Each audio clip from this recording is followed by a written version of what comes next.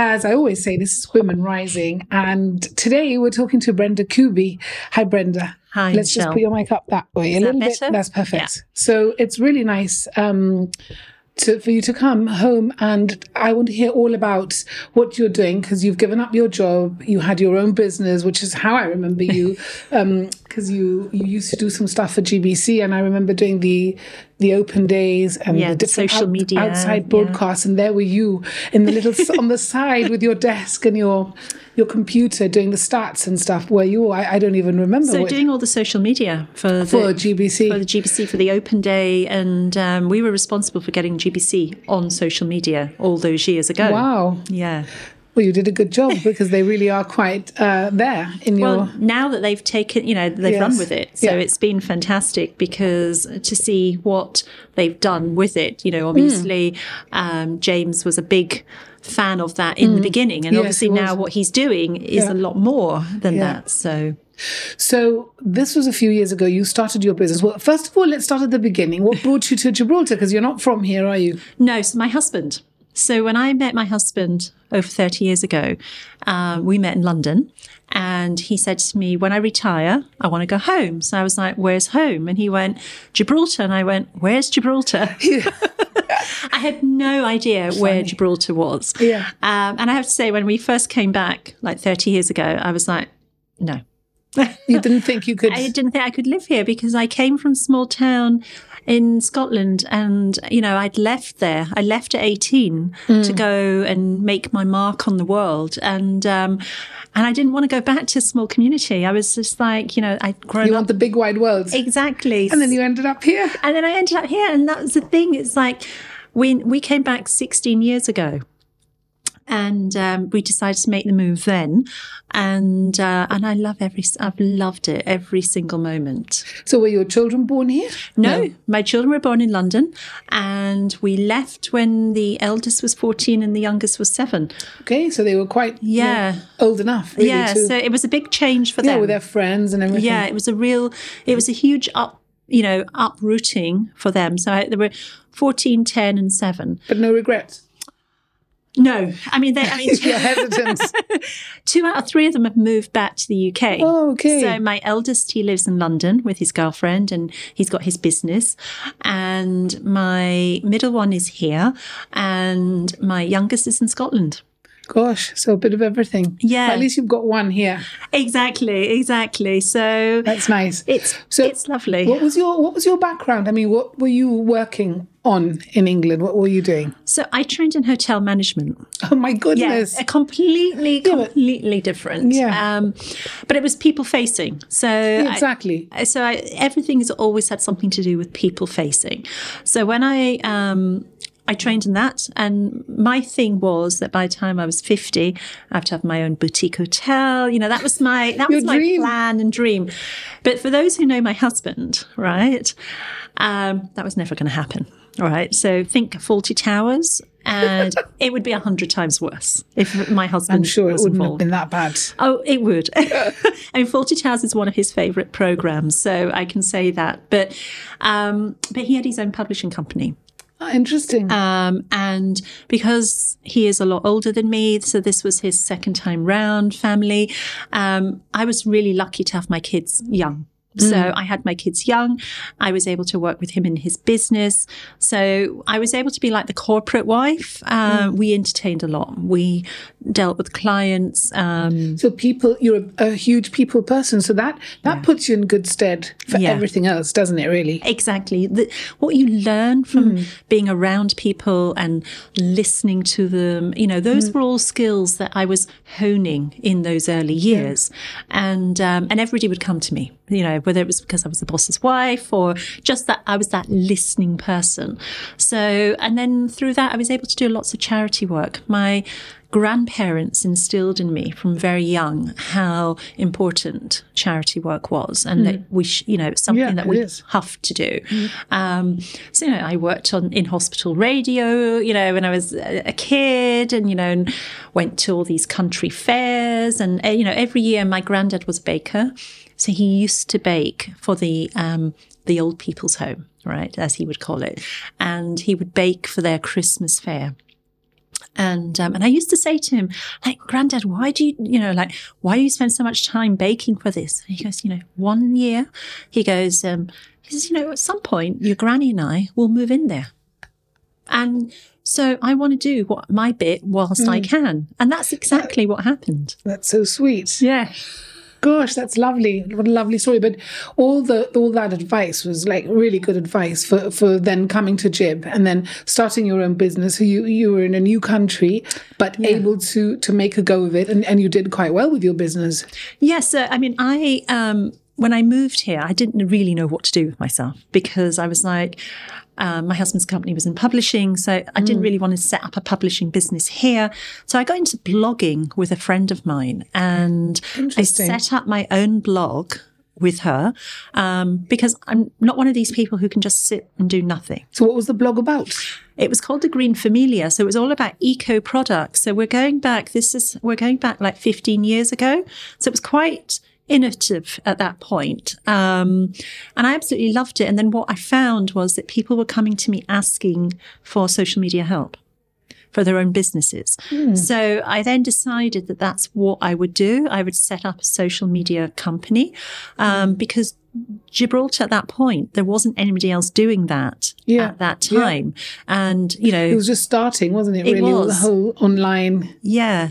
And people were sort of saying, oh, you don't need it here. It's word of mouth, which is true, word of mouth. But no, you do need it. You do need it. Yeah. So I made that my niche at that point. And then what I was getting caught, what I realized was that I didn't actually enjoy so much doing the social media. I enjoyed the actual training. So then that allowed me to set up my own training business. So you trained other people. So again, you were dealing with people. Yeah. And what did you train them in social media? Well, that was for me, but then I brought in other trainers with other disciplines. Yes. So, I had people like Fiona doing mediation. Yeah. I had sales. I had marketing. I had everything. Customer skills, everything. So I was kind of really one of the first, again, to bring together a group of trainers so that we could offer one-stop shop. And so we did that. And, again, it ran its course. COVID again, when that came, that stopped the face-to-face training. Yeah. And, and by that time, I was already heavily involved with Gibsams. Yeah. So it's like a transition. I find that my life has been... One thing has led into another. Yeah, exactly. So that's not a bad thing. What about... Gibsams, because that wasn't set up that long ago either. It's quite a recent 5 years. Yeah, it's quite a recent charity. Why was that set up? What was the need? So at that point in time, so going back 6 years ago, there was a lot of suicides. And when I say in Gibraltar, I mean, we were talking, anything from 8 to 10 suicides. And that's a lot. Yeah. For a couple of years, we had, it was really... And a lot of young men. A lot of young men. So Mary Lou, who founded it, she personally knew 3 or 4 of them that had happened in that year. And that just something set off in her that she said, no, there's got to be something out there that we can do. So she, with Dr. Beglin, went to the UK. They met with the Samaritans and they decided that they would set up Gibsams. So it's like the Samaritans, basically. It's all based on the Samaritans. And they told her it would take 3 years. They obviously don't know Mary Lou, and then or the people of Gibraltar. Yes. And so it was, it was set up within like 10 months. Yes. And I'd seen it advertised, and because I've had mental health issues with my family and friends, it's a subject that was very, very close to my heart. I don't think anybody can say that they haven't had it, to be honest. The more people I talk to on my podcast and in life in general, because I'm quite curious, as I was telling you before, and I like to talk, and everybody's got something going on. Yeah. So because of that, it was a subject, when I saw it, I was like, this is something, so I was thinking, well, maybe I could become a trainer for it because, the training background. But the times that they were doing for the trainers, it just didn't suit I was away and things like that. So then when they were recruiting for listeners, I thought, well, why not? It's 3 hours a week. I can do that.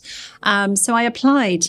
But Mary Lou, who knew of my admin and office skill, my background, she said to me, look, I would rather you come and help me. Work with me first and with the setup, which is what I did. I went in there and became like the admin assistant, and then became operations manager, and then became operations trustee. So it's quite a big organization. I mean, lots of different areas within Gibsams. Yeah, I mean, How many people are there? So we have about 40 listeners at the moment. 40 listeners? Yeah. But they have a rota, I suppose. They have a rota. But if you think about, we have 2 shifts a day. And so we have 2 listeners on each shift and 1 person as a shift leader. So we need 6 volunteers each day. Right. So that's 42 listeners a week. Every day, even weekends? Yeah, every day. Even Christmas Day, we'll be there. Yeah. Wow. So it's a lot. It's a big commitment. Tell me, what is your ethos? What is it that you strive to do with the charity? So we strive to make life better for others. We strive to give a place where you can call anonymously, you won't be judged, and you'll be listened to, which is, in today's world, it's hard to find somebody to listen to you. Because sometimes when we're having conversations with people, we're either trying to fix them or give them advice, or we're not fully focused on what it is that they're actually saying. And at the end of the day, none of us can fix anybody. We're all completely different. We're all unique. So what might work for me won't necessarily work for you. So I can't, and, we may go through the same sort of things. It's like if a friend was to lose a parent, my experience of that and their experience will be completely different. Yeah, absolutely. But, sometimes we're conditioned to say, oh, I know how you feel. So it's about being sympathetic and just... More empathetic. Empathetic. Yeah. And just having just being there to listen. A lot of times, sometimes you'll see people and they'll say, oh, hi, how are you? But as you're about to answer, they're walking away. Yes, they're not interested. They're not saying it. No, yes. They're just saying it, yes. Because it's what's expected. Yes. But actually, I always say to people, please don't say that. And then, if you're going to say it, be prepared to listen. Yeah. Brenda, one thing you said earlier, you just said that, it's a place where people can call when they want just to have a talk with somebody anonymously. Yeah. Now, this is Gibraltar. Yeah. Everybody knows everybody else. Guaranteed, my voice, for example, everybody knows it. Everywhere I call, they recognize me. So, this could happen with other people calling, because there are locals who work at Gibsams who would be answering the phone to other locals. How does that happen? Is that something that you've, talked about? So we talk about it all the time. And to be fair, the one person that it happened to, the first time it happened, it was to somebody who was non-local. Right.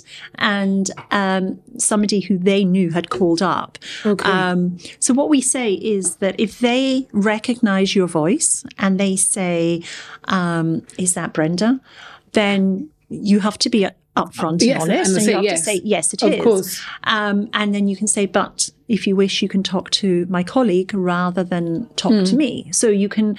You're honest. So you do say, if they do recognize who you are, you do say, and then otherwise you pass them on to somebody else. Exactly. Yeah, that's why there's always so you're giving people a choice. That's an important thing to know, because I always feel that if I were to call one day, I'd maybe be embarrassed to speak to you because I know you. Yeah. Or, okay. And that's it. But sometimes it's people have called knowing it, that they do know people there. So I have actually, had people who have picked up the phone and said, yes, it's me. And they've still talked because because they need to. Because they need to. Yeah.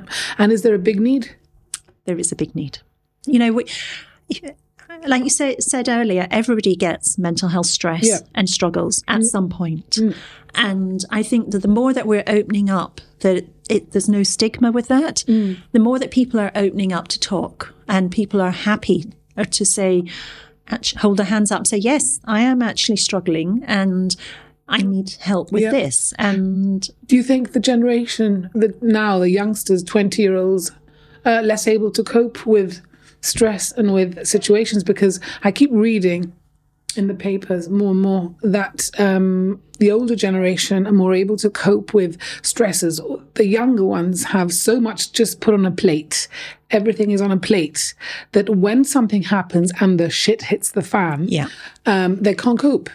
And they become complete, wrecks. And that's why so many young people have mental health issues at the moment. Do you think that's true? So I do think I think that's mostly true. I do think that they're not as emotionally resilient as us older people. But we see a lot of older people with mental health issues because they don't know how to talk. Ah, interesting. So, especially locally, that's really interesting. The suicides locally are from the older generation, really? who don't know how to talk and how to open up. There was quite a few young people who committed suicide, and you were saying before. Yeah, we always say end their life, or who have completed suicide, because committing, in some countries, it's still a crime. Okay. So we always try and refrain from using the word commit, because that has that connotation of it being a crime. But yes, there has been locally, but if you actually look at all the stats, it's more in the older generation. Holland & Barrett brings you this podcast. I've been a long-time customer for my overall wellness.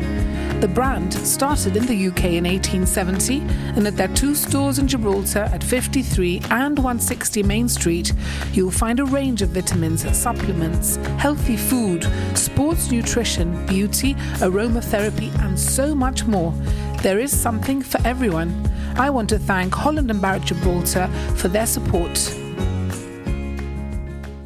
Suicide is a huge thing. I've had a couple of guests on the sofa with Rouge who have been at that point in their lives. It was very moving to hear them both. And one of them in particular said he just reached that point of no return. Now, are you taught how to deal with people who are at that point? How do you learn what to say to be the right thing? Because when it's such a precarious situation, you could send them the other way. Doesn't that worry you? So that's why the training is so, it's like 6 weeks in total. And it's really vigorous because we sort of not teach, but we enable the listeners to have the skills so that they can deal with those. Yeah. Our listeners are actually trained so that they will actually sit with someone who has made that decision. And that's a really tough call. That's a tough place to be. But the training just kicks in and they just know what to say because it's a conversation, because actually that person knows exactly what they want to hear. And so they will lead that conversation. So we don't go in from a point of fear, because if you went in from a point of fear, you would struggle. So that's what the training does. And for me, leading the organization, my primary concern is for the listeners, because they have to be mentally well. Yes, absolutely right. So yes, to be able to deal with people who are not. Yeah. To that extent. Yeah. Yeah. So how do you know whether your listeners are in that right state of mind? Conversations with them, making sure. You can recognize. You can see. And they themselves know. So they will take themselves off on sabbatical. They will say, I just need a break. I'm just not in that right space. So we have lots of conversations around that so that they can be as open and honest as they need to be. And if, for instance, we felt that, that's why there's always 2 on the shift and there's always 1 at home. Because if you feel that somebody isn't 100%, then you would have that conversation. You would say to them, so what's going on with you? What's happening? You know, what's happening in your life? And then they would be, you know, and you have that openness and honesty, and because they know how important that is to be in the right space. They themselves will say, do you know what? I just need to put myself off for a couple of weeks. I just, you know. Yeah, and reset. Yeah.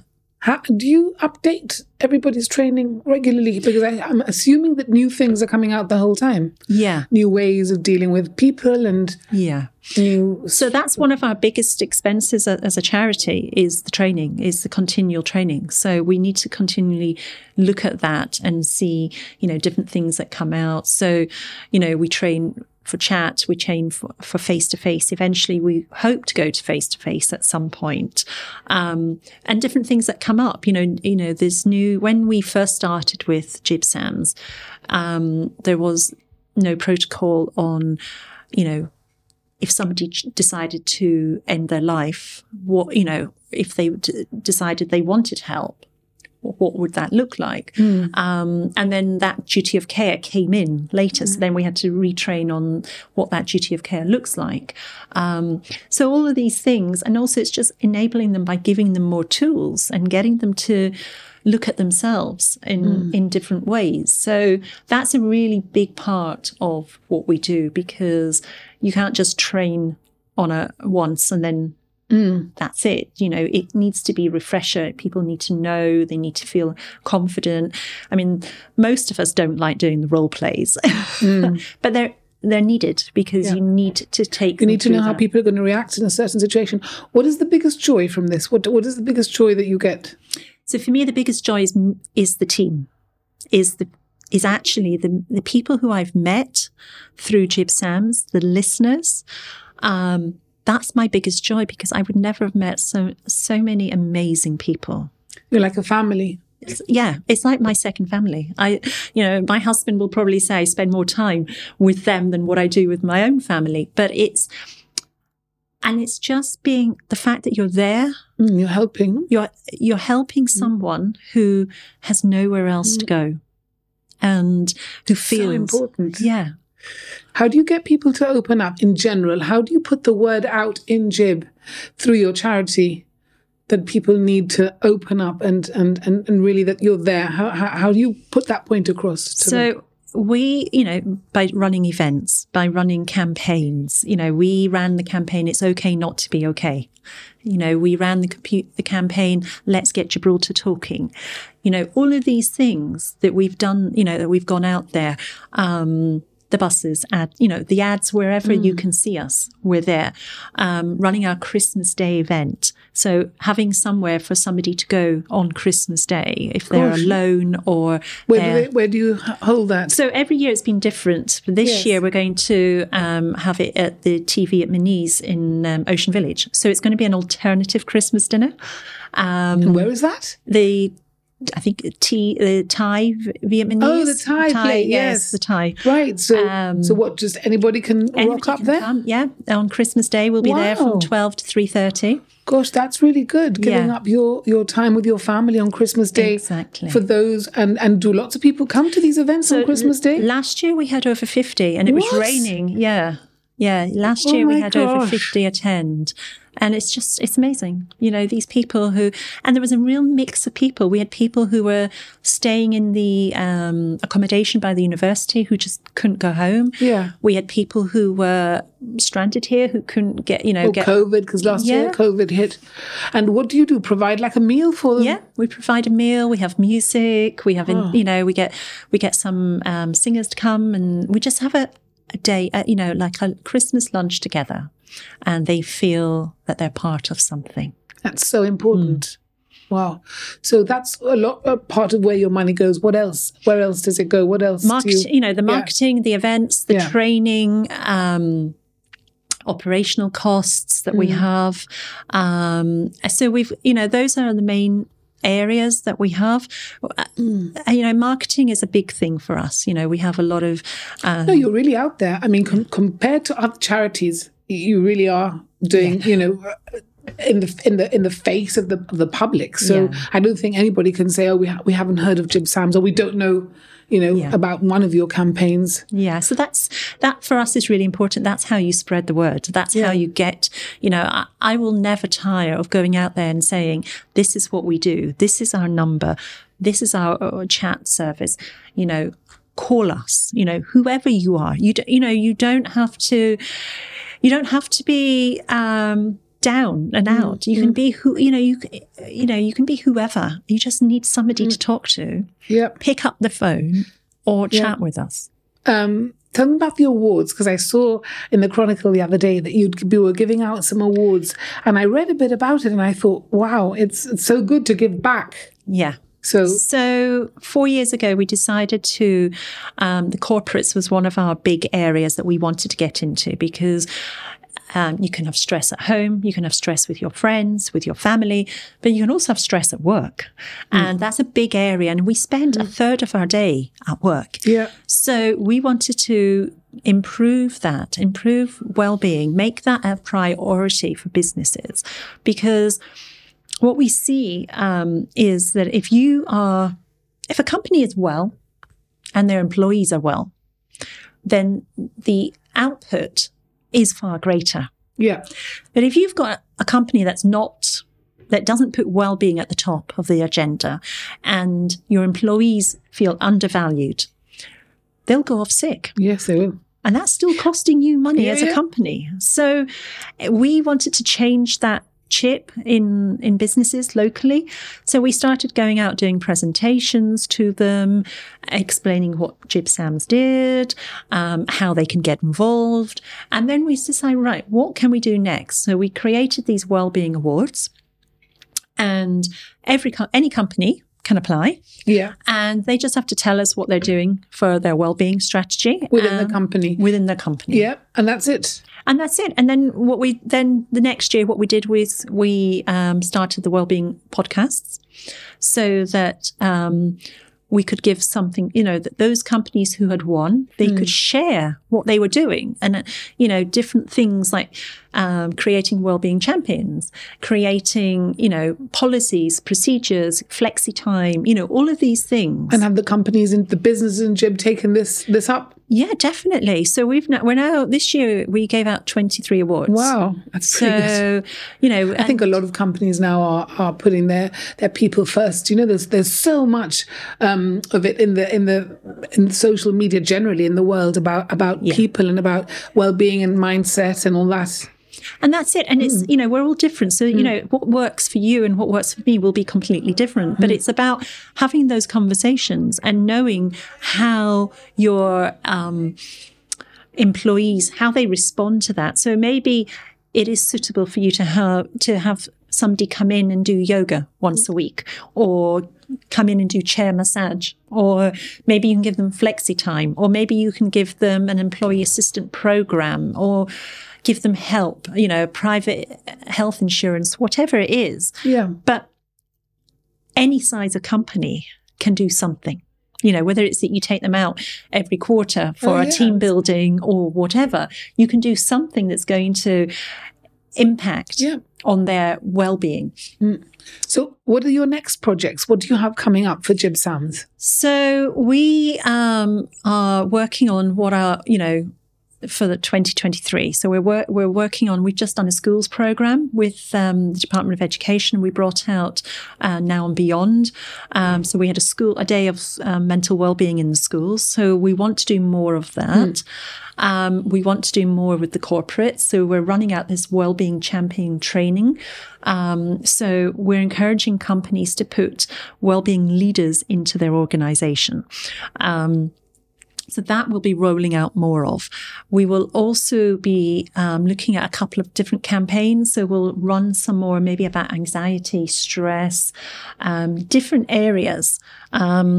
We're launching our new branding and our new website soon. Good. Wow. So that's all coming this month. Wow, lots of things going on. Lots of things going on. You must be very busy.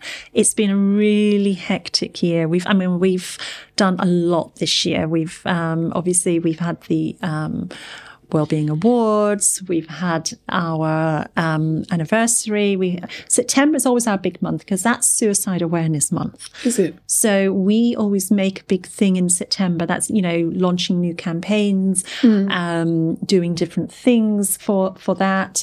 Green Friday, getting everybody to dress in green.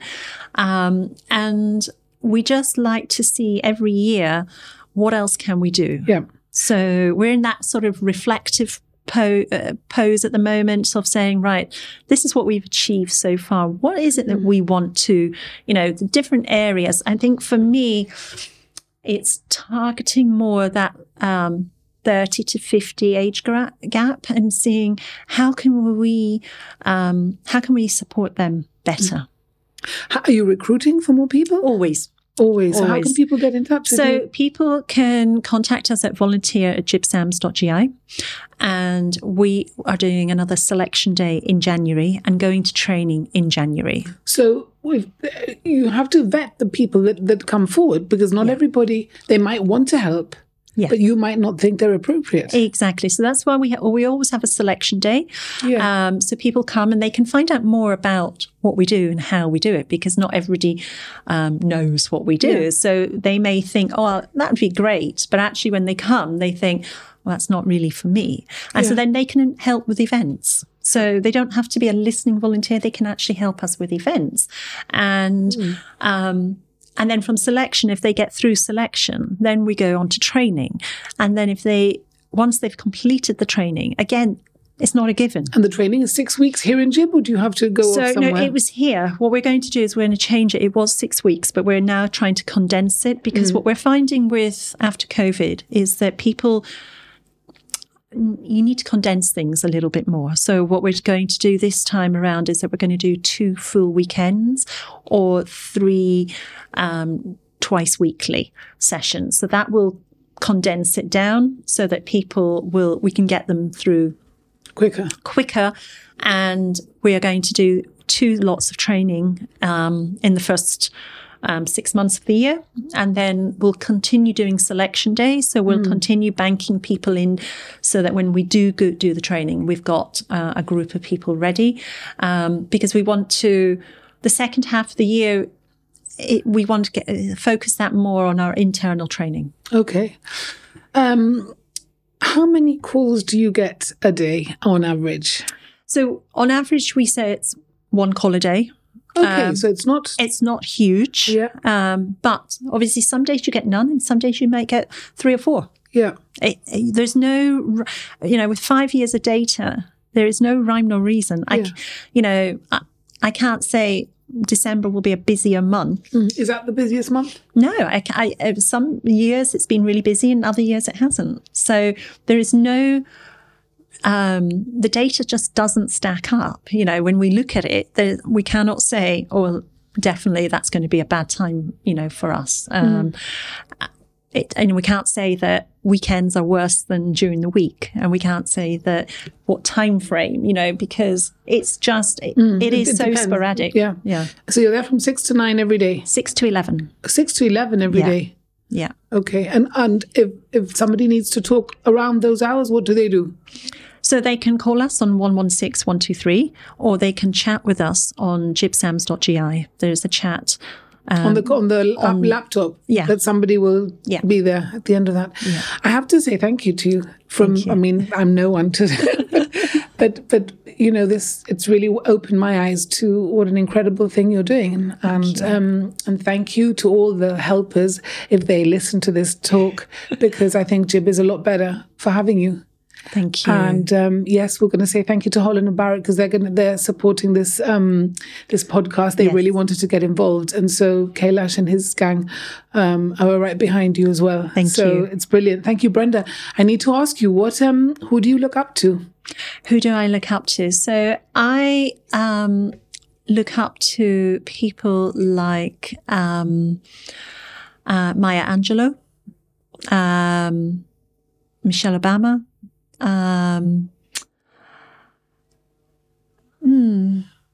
There's so many to choose from. And also like people that you don't know, like, my first boss, Dorothy, right? She was a great mentor for me. And I've been very fortunate through all my life to have great mentors, to have people who have supported me. Of course, like my husband, I mean, like, bless him, you know, he supports everything that I do, and that, you know, he allows me that freedom, you know, because this takes up a lot of my time.